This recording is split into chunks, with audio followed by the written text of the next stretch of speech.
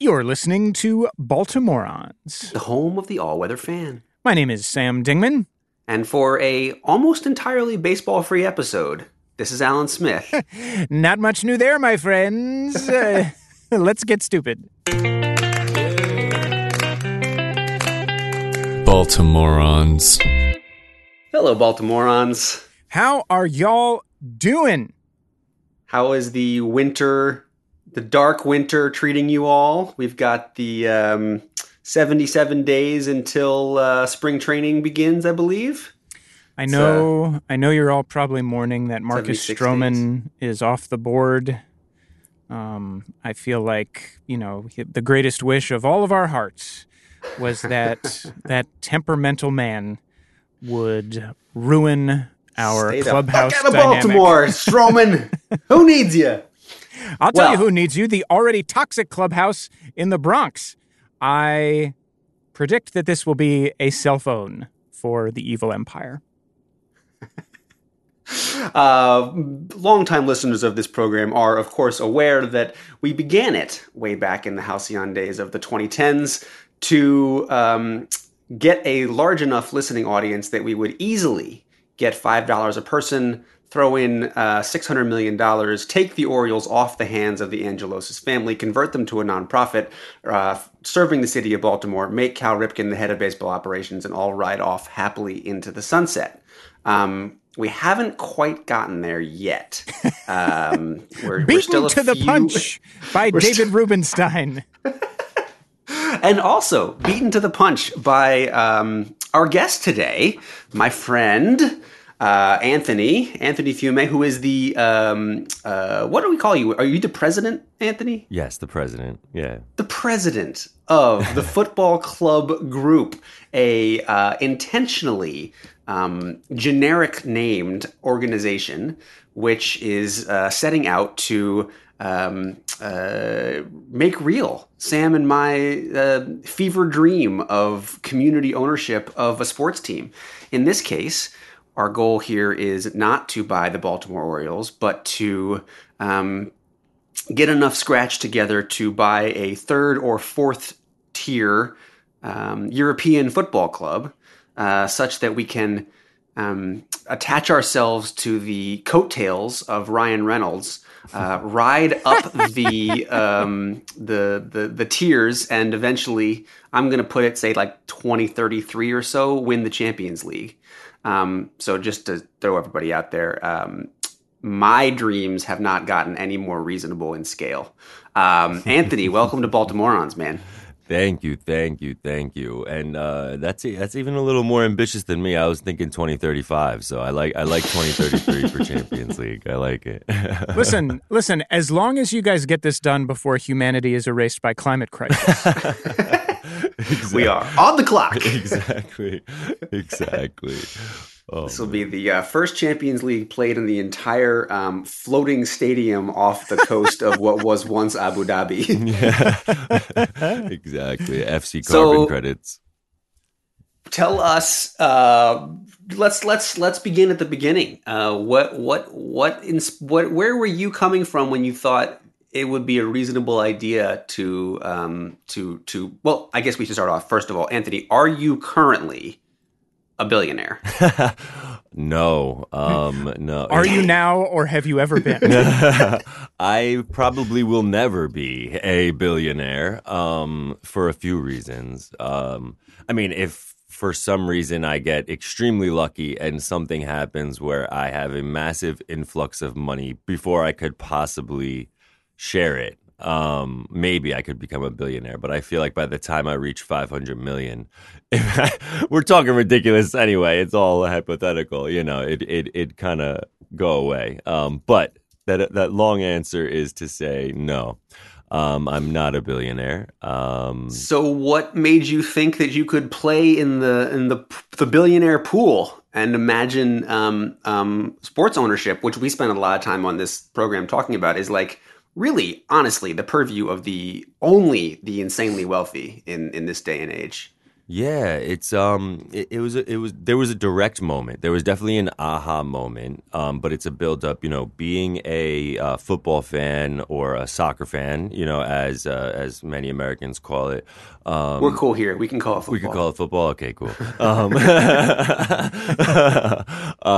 So yeah, being a football fan my whole life, it always was a dream to buy a club. Of course, I assumed I would need $1 billion, like you said, to do so. But I had also known of membership as a form of ownership in football in the European leagues, right? Real Madrid, Barcelona, those are owned by memberships, and I didn't what are called socios, and I didn't know exactly how it worked, but I knew there was 100,000 or so people that technically owned Real Madrid, and then it was December 2021, and I'm sitting in my apartment. And big Serie A fan, the Italian league. And speaking of billionaire problems, the owner of Salernitana happened to also own another team that was already in the top division of the Italian football league. And so when Salernitana got promoted from the second division to the first division, they were like, oh, billionaire, you can't own two teams in the same league. That's silly. You have to sell one. And so it was one of these relatable dilemma. Yeah. Relatable dilemma. And so it was fresh off this idea of there was that news story about those friends that had tried to buy the Constitution together. And so, right. And so I was like, okay, there's an asset that people are trying to crowdfund for, because crowdfunding obviously had been a concept that, we in America at least were already, aware of, but not for that's how we pay most of our medical debt. Exactly. And so the collective ownership idea, I started exploring. I was like, what if we bought Salernitana, right? That's the start. Now there's a lot that was, I think I said December 2021. No, what year is it? 2022. And now we're here 2 years later. That was 2021. Yeah. 21. Yeah. Because now it's, 2 years later, it's very different than it looked like in the beginning. But that's, all because some billionaire couldn't own two teams. That's Can I ask, before we go any further, I'm really interested in the part of your story where you said that one of the first elements of your fandom as a kid was dreaming of owning a team, or when you started out as a fan. And I think that's really interesting, because a lot of people dream of playing for a team. A lot of people dream of, putting on the uniform and being a part of it. But you seemed to have this inkling that there would be something really appealing about calling the shots at a much higher level. What do you attribute that to? Me not being good enough at football to be a pro. Fair enough. I wasn't scoring quite enough goals. So no. I mean, of course, you make a great point, right? I think we all have probably a similar journey with that, right? My first goal was, of course, I want to be. It was the original Ronaldo, right? R9, Del Piero. I want to score goals. I want to bring glory to my country. Play in the World Cup. And then, I don't know what age it was. Maybe 12. Was my age when I realized, it's probably not going to be the pro route for me. And so you start thinking of how else could I be involved in the game? And then you start to see that there's these people out there that own clubs, and you're like, wait, I could own one of those things like that. Maybe that's how, it. So that was kind of the manifestation of the ownership angle. Yeah. I just have to say there's interesting. Oh, go ahead, Dingman. Oh, I just wanted to say quickly, there's something very interesting to me about this story that is football specific, which is to say, if you have that inkling as a young baseball fan, you look out into the ecosystem of the sport and you don't see any model of what you're dreaming of. There are no collectively owned or member owned professional baseball teams. But in football, there is this little and because of the realities of the lack of promotion and relegation, the franchises that do exist and that we are all aware of are all locked in at these just bonkers evaluations, where like the Orioles, who have not been good in the past 2 decades, are still like closing in on valued at $1 billion, depending on who you ask. Yeah. So anyway, I don't know. I think that's a cool thing about football that I hadn't thought of previously, is that if you are the kind of big thinker that you clearly were, Anthony, and that I'm sure a lot of young football fans are, you can, there's like another valence to your fandom that just isn't as likely to be available to a young baseball fan. I was rewatching Ted Lasso recently, and I was struck by the wonderful show. Maybe not like it's just such an American view of football. But anyway, I was struck by the rank and file person who is sort of like a fan of AFC Richmond referring to the club as we, and realized that I absolutely do that for all of the clubs that I support in real life. And I sort of view, Tottenham Hotspur as we. And then I was thinking about like, what a strange, nearly like Stockholm syndrome-y thing to do.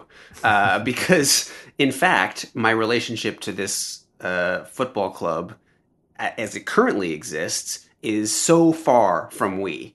It is owned by a billionaire, managed by a millionaire, with a bunch of either recently minted or aspiring millionaires as the players on the team. It costs tens of, nearly £100 to get to go see a game. All of the proceeds for all of those sorts of things and my investment and all of this sort of like energy that I pour into, checking in on how the U18 team is doing and looking at potential prospects that Tottenham might sign 3 years down the road. There's absolutely no we there. They could not care less about me as an individual. And I think one of the most appealing things, I'm wearing my founding member t-shirt right here. So I'm already all the way in on this football club group. But I think one of the most appealing things to me about the whole process is like, there's a conversion here from we, my club and I, being an entirely sort of absurd statement to being kind of a real statement, and to being somehow like more vested and invested in the outcome of something because it's a we. I don't know. That's been really appealing to me. Can we have you guys say really quick, just because I don't think we've explicitly said it yet, like what is Football Club Group? Like let's go back brass tacks. No, sure, definitely. So Football Club Group is a U.S.-based cooperative. We are raising $5 million to buy a football club in the lower divisions of a European football league. And it is one member, one vote. So there's a maximum of one share per person. And it operates like other types of cooperatives where the membership collectively is the highest, holds the most power. They oversee and elect the board of directors, and the board of directors oversees and appoints the officers who run the day-to-day. And so, we kind of have modernized. This model of using a cooperative to acquire a football club has not been done yet. So, using a U.S.-based cooperative in the U.S., we tried replicating this. So we studied the bylaws of Barcelona, Real Madrid, Bayern Munich, a bunch of these clubs that are already doing this thing. And funny enough, we actually also saw that they're actually a little less democratic than maybe we hoped. And we can get into that, into more depth later too. But we actually feel we've improved upon that model. So while we're not reinventing the wheel, we do believe that we've added some nice technology to it to make it available to everybody. And this model that you have conceived of, how did you come up with it? What's it based on? Yeah, so we were back in 2021. We were trying to figure out like what it would be. So I was getting on Twitter Spaces. I was having conversations with people. At first, a DAO came up as an idea, mainly because that's the example of who was buying the Constitution. A DAO is I'm not a crypto guy, so like I don't even actually know what the acronym stands for. Decentralized Autonomous Organization. Right. And so that doesn't sound evil and terrifying at all. Exactly.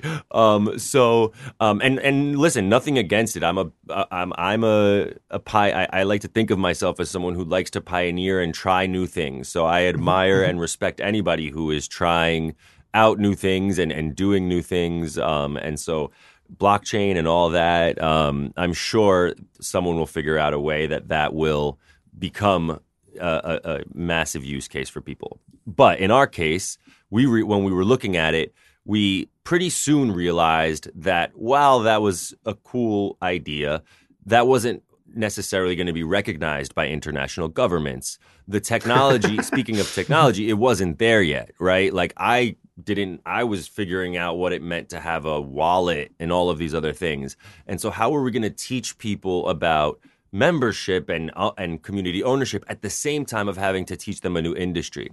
And so on a Twitter space, our lawyer, James Wigginton, hopped on a space one time and he started talking about cooperatives. And me being, I literally half of my major is business in college, and we never talked about cooperatives. Like, it's not capitalist enough for us to learn about cooperatives you know what I mean, in a way. Mm-hmm. Aside from all I knew about co-ops was apartments. Right? Like, my apartment's either a co-op or a condo, it's like, and so that's kind of how I have to give credit to James. He is a big advocate of the cooperative space in general. And so he kind of put that out there for us. And once we started realizing that, there is something that exists, we just have to maybe reshape it in our own way, to purpose it for this. We went with cooperatives. So it was a bit of a journey to get there. But so we started that, and that's how we landed on having that as our legal entity. But isn't that so interesting, DNA-wise, that, as a business school student, or as a business student, the idea that you would operate something in a not strictly ruthlessly profit-driven way was basically treated as witchcraft. I'm paraphrasing a little bit, obviously, and exaggerating, being overly dramatic. But, so like the idea that idea has not been brought to sports ownership implies the degree to which sports ownership has been seen as a ruthlessly profit-driven form of business. When, in fact, to go back to Alan's point, the actual experience of being a sports fan has this idea of cooperation, this idea of we baked into it. So in a way, it's like you're bringing together two things that seem like they should be a natural fit, but the environment has been so warped and perverted for such a long time that it hadn't really occurred to anybody before. Or if it had occurred to them, it had seemed too witchcrafty to work. Yeah, and I think going back to that we point, it's hitting home, because I think what's interesting is football started that way, right? So it started as a game. It was not obviously this massive. There wasn't all these massive injection of cash to do everything. It was people playing. It was communities localized, organizing together, making a club. Then it got professionalized, and of course, when something gets professionalized and it's good, it was a great product, right? And people wanted it and they wanted to consume it. It became commercialized some more, and then scaled up to then this where now it's all the way to the point where now investment firms are investing literally to flip a profit, like not even trying to hide the fact that they want to buy low, sell high.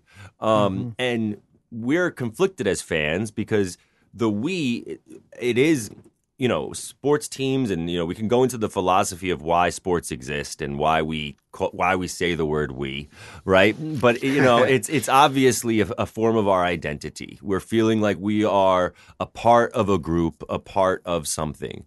And to Alan's point, we've just been kind of more and more conflicted in if we could use the term "we," because of how far it's come from our control, right? And the natural feeling is the we, because that is why we do it. We don't do it because we want to follow some billionaire's plaything. We do it because we feel like we are a part of something. And so this helps kind of reinforce that we, to Alan's point. So I appreciate that point, Alan, because as you were saying that really hit home as to why we say that. And why it feels weirder to say it now, when if you said it 80 years ago, it would have been weird, It's almost like being like, I'm going to go get a Coca-Cola and decide that the Coke, I am invested enough in the company Coca-Cola that the brand is a we because I am currently drinking it. Yeah, right. No. Hold on. Sam, did you know that Sheffield Wednesday, which is like a fairly big club, they spent some time in the English Premier League, is called Sheffield Wednesday because it was on Wednesdays that the founding members had a half day off work so they could all play together? I did not know that. That's my favorite story about the humble origins of one of a current football club. Yeah, I mean that's a beautiful thing. That's a beautiful thing. But so Smith, you have been animated and lit up by these ideas, as you were saying, since the very beginning of this show. Tell folks how you got connected with Anthony and got involved and felt like finally, unlike my easily distracted and lazy ass, you sort of realized that this was a version of this vision that could actually work. Well, okay. First of all, I come to the table from more of a co-op background. I've started 3 different co-ops, or tried to start 3 different co-ops in different times, and I've been sort of like gently obsessed with the idea of land trusts and cooperative ownership of property specifically as a way to slow the roll of gentrification. As a fascinating business, as Anthony said, like sort of a playing in the pool of capitalism, but with an entirely different value set coming to the table. But the honest answer is actually just that Anthony and I worked together, and he had this crazy idea, and he was kind of like at the point of bouncing things off walls, and I was like, oh my God, that is everything I've always hoped and dreamed for and more. But one of the things that I think is really interesting about Football Club as a product and as a project is that instead of trying to get to a point of, if we're going to go buy the Orioles, right? We're going to get Orioles fans to try to throw in to do that. What we're trying to do with Football Club Group is get people who are interested in this model of ownership and interested in football for sure, but interested in sort of like having these kind of complicated discussions and maybe even like reflecting on, the stuff that you and I spend all of our time on this podcast kind of poring over about, like, what is our relationship to this weird thing and why do we care so much? And I think that the model of not saying this is the team we're going to go buy, but rather let's figure out how we collectively do this, and then we'll get the team that makes the most sense to us once we've got the $5 million in the bank and we're all a voting group and we've sort of figured out our democratic processes and all that stuff, is just so appealing to me as an organizer. It's so appealing to me in terms of process. It might be slightly harder because you're not going to have brand recognition of like, let's go throw the Barcelona crest up and say like, hey, let's go buy this team, and everybody who cares about this team is in.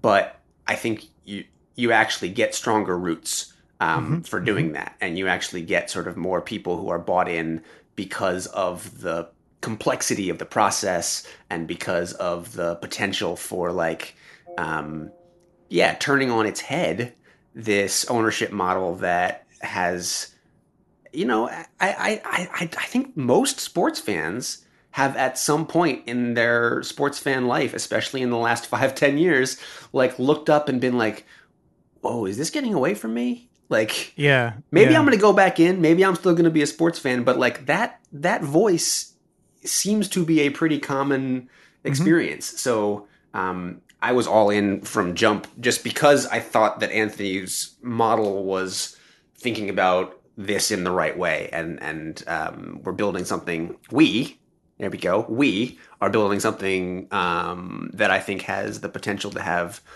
legs in a way that like, let's buy the Orioles, or even that like, remember like 10 years ago or maybe 10 years ago now, that guy tried to buy the Clippers when Donald Sterling like really put his foot in it the most.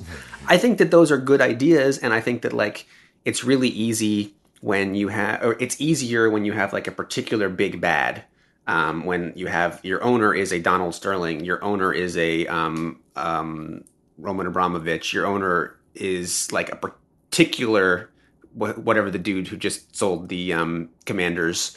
When your owner is like publicly a shitbag, that does make it even a little easier to imagine a different model. But I think also that those windows slam shut pretty quickly. Yeah. We were talking about that with the Orioles recently. Like, if people are pretty mad at the Angeloses all the time. If the Angeloses were to leave, I think that actually does dampen down some of the fire of like, get this owner out of here. Oh, absolutely. I don't think it's at all out of line to suggest, and I put myself in this category, that no matter how much I may object to the personal politics of a David Rubenstein, co-founder of the Carlyle Group, who, according to the most recent reporting, is first in line to buy the team.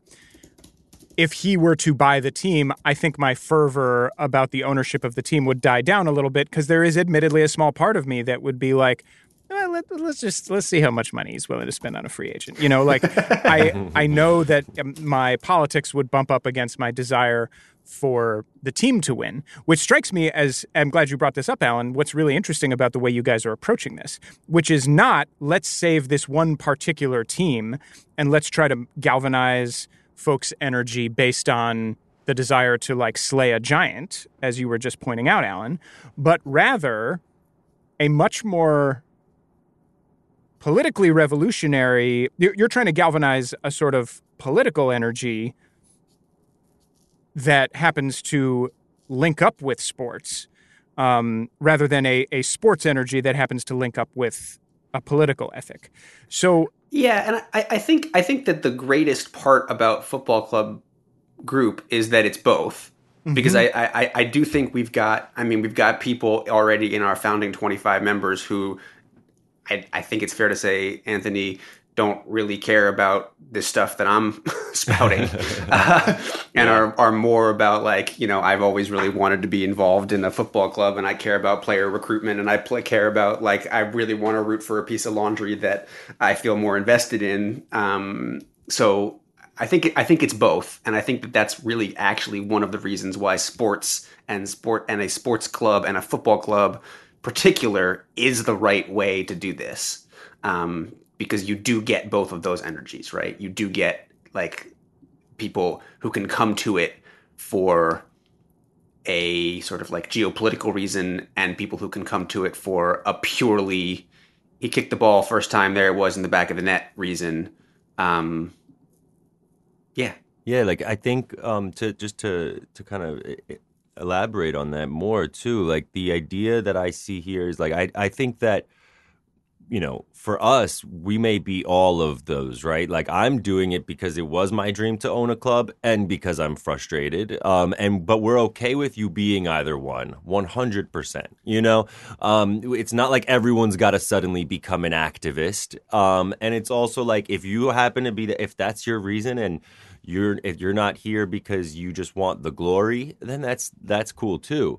Because I think it'll take a share of those folks. We need folks that are what we want is people that care about the game, right? So if you care about the game because it brings you joy, that's amazing. If you care about the game because it brings other people joy too, and you want to help preserve it, that's amazing, as well. I think what's interesting about doing it the way that we are in the smaller sense too is it helps kind of prove it first.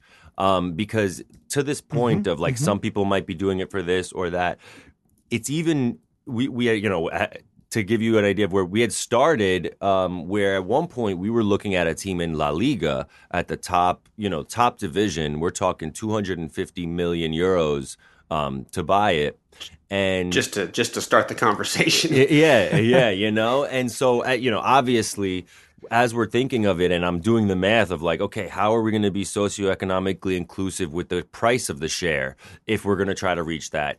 And then we had to continuously somewhat compromise the vision for bringing in outside investors. Right. And so we would, we would be like, maybe if we make it a little more attractive for the big money people to come in, then we can get to that 250, faster. And I was like, I know, but like that's defeating the point of this whole thing, right? And so part of me feels like if we can prove this model at a smaller scale, then it'll be easier for the world to believe it's possible again. Because there's people that understand community ownership, but they've just watched so many clubs get taken over by rich guys and then not be able to do it. And a lot of community clubs suffered because 80 years ago, it was a lot harder to organize. And Alan, as a professional organizer in many realms of life, I'm sure you can say that applies to far beyond,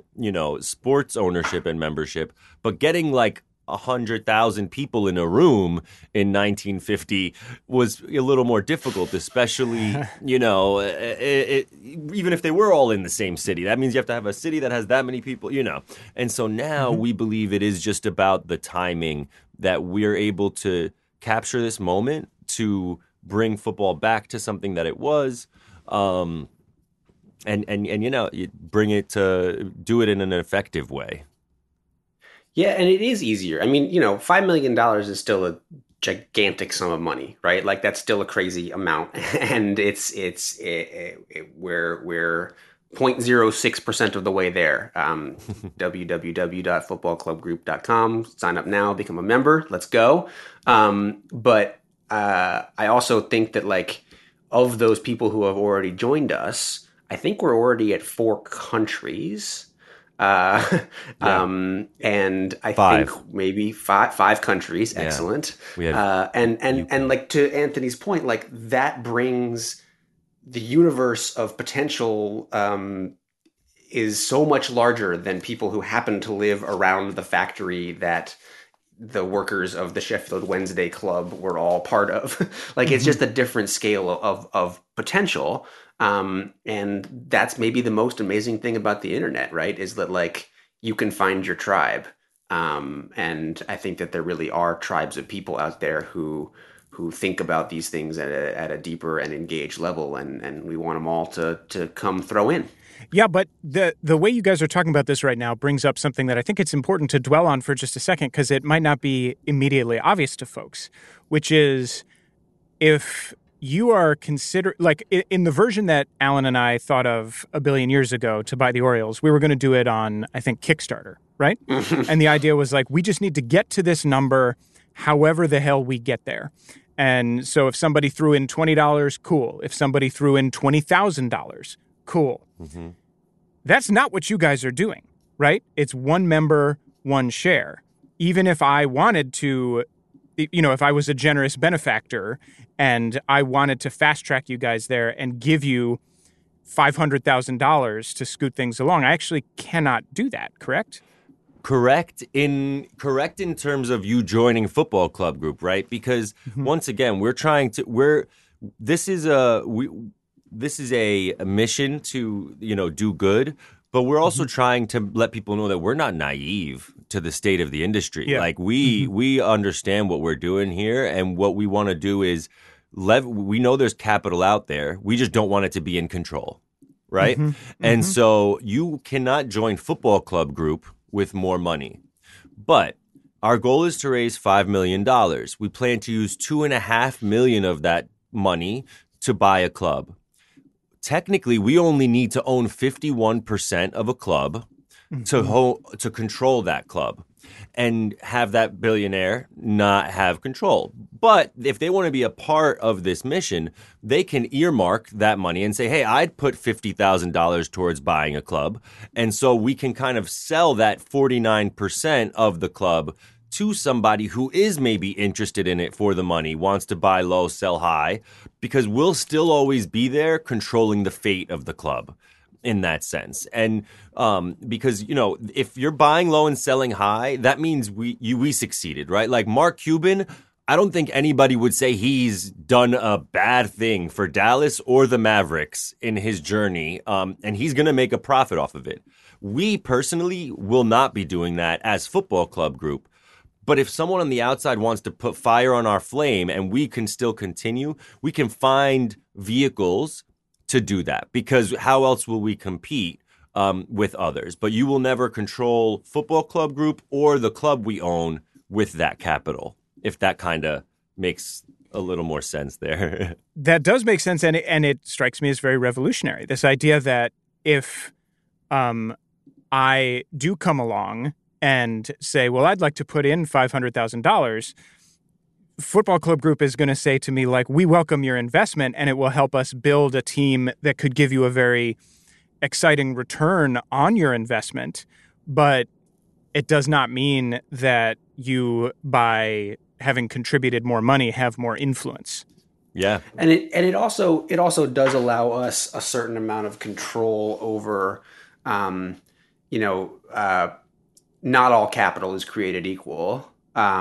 And, Anthony's been doing some really excellent writing on the aforementioned footballclubgroup.com about what we talk about a lot, sports washing, the potential for people to, either for geopolitical reasons or for personal scummy business person reasons, invest in something that they know carries deep emotional resonance with a group to rehab or rehabilitate their image. We get to be choosy about that.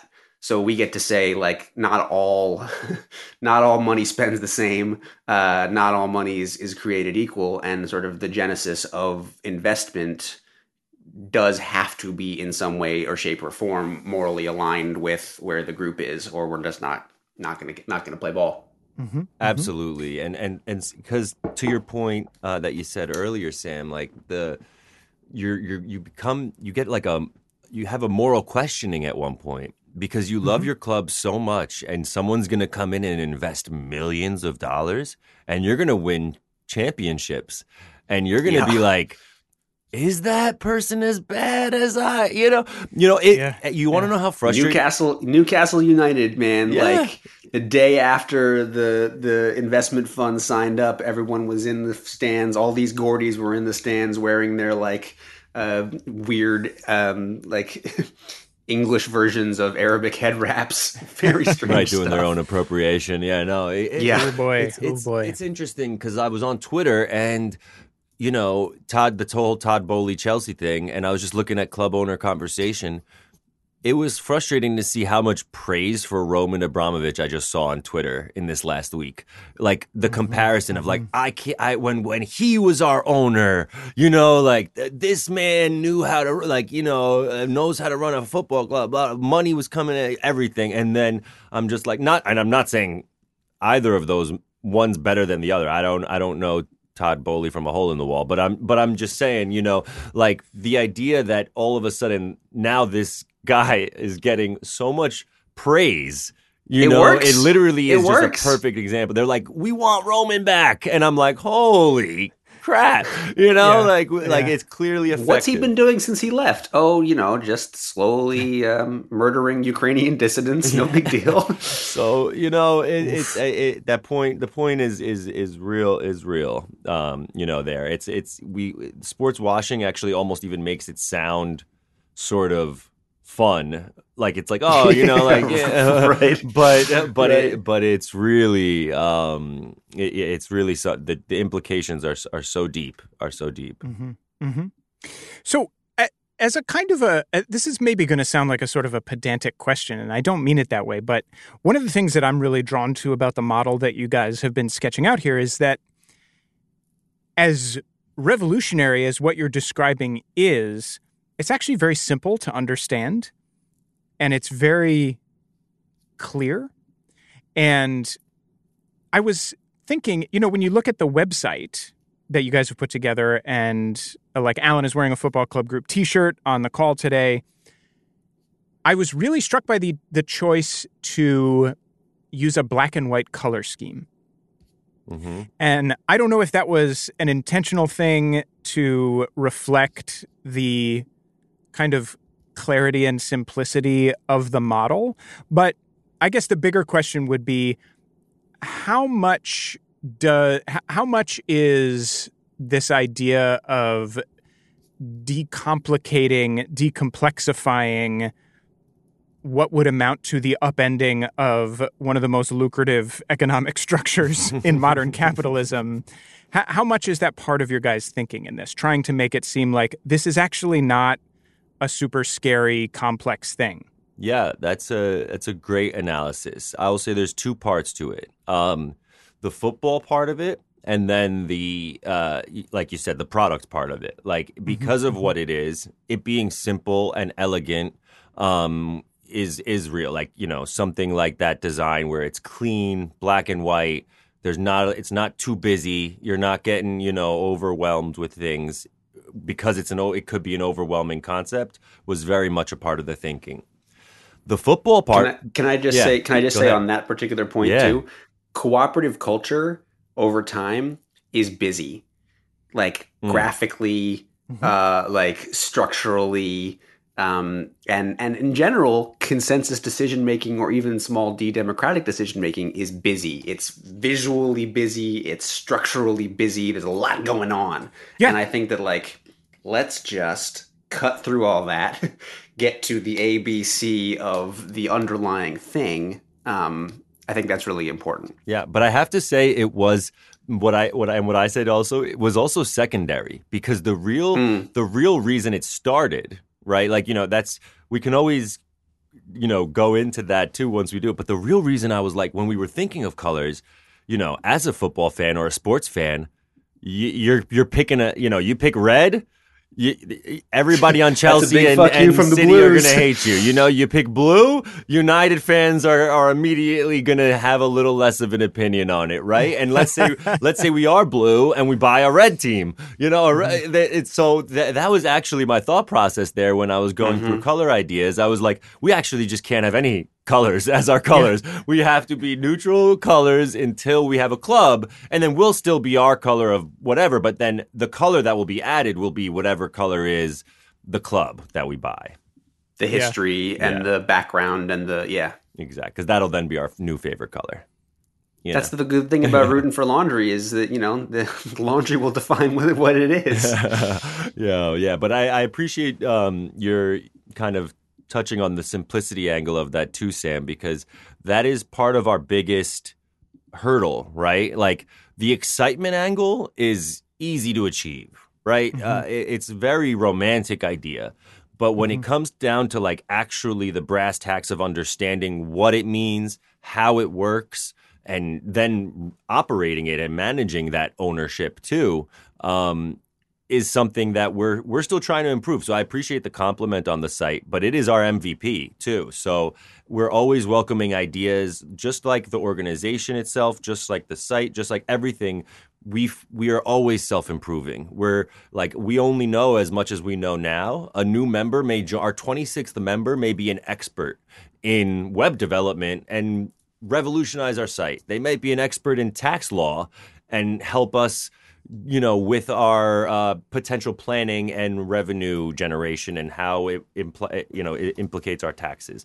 So that's the beauty of this cooperative model, is that now Alan and everybody else owns just as much Football Club Group as I do, right? And I started it 2 years, but we have the same amount of share. And there is a beauty in that. There, as a founder, it's obviously there's a little bit of like, you're letting go, you're almost letting the baby kind of walk into the streets. And, I no longer have, full control over what happens. But I mean, maybe it's part of my personality, but I love that. I think that that's beautiful. The fact that now we're all kind of accountable. Do you hear that, folks? Humility from a sports owner.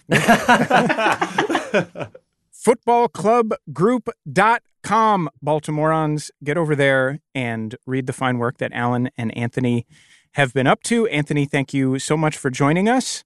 Alan, I think you guys have done a great job of illuminating the project here and answering a lot of questions that folks might have about this. But there is unfortunately one question that you did not answer.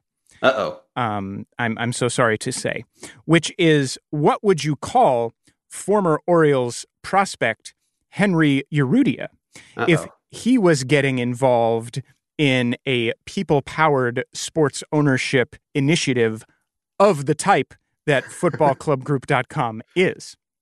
Probably Henry Football Club Group Rudia. That is an excellent answer. Okay. I also would have accepted Henry Grassrootsy. Oh, much better. Grassrootstia. Grassrootia. Grassrootia. Check out the site, folks, and we'll talk to you again next week. Baltimoreans.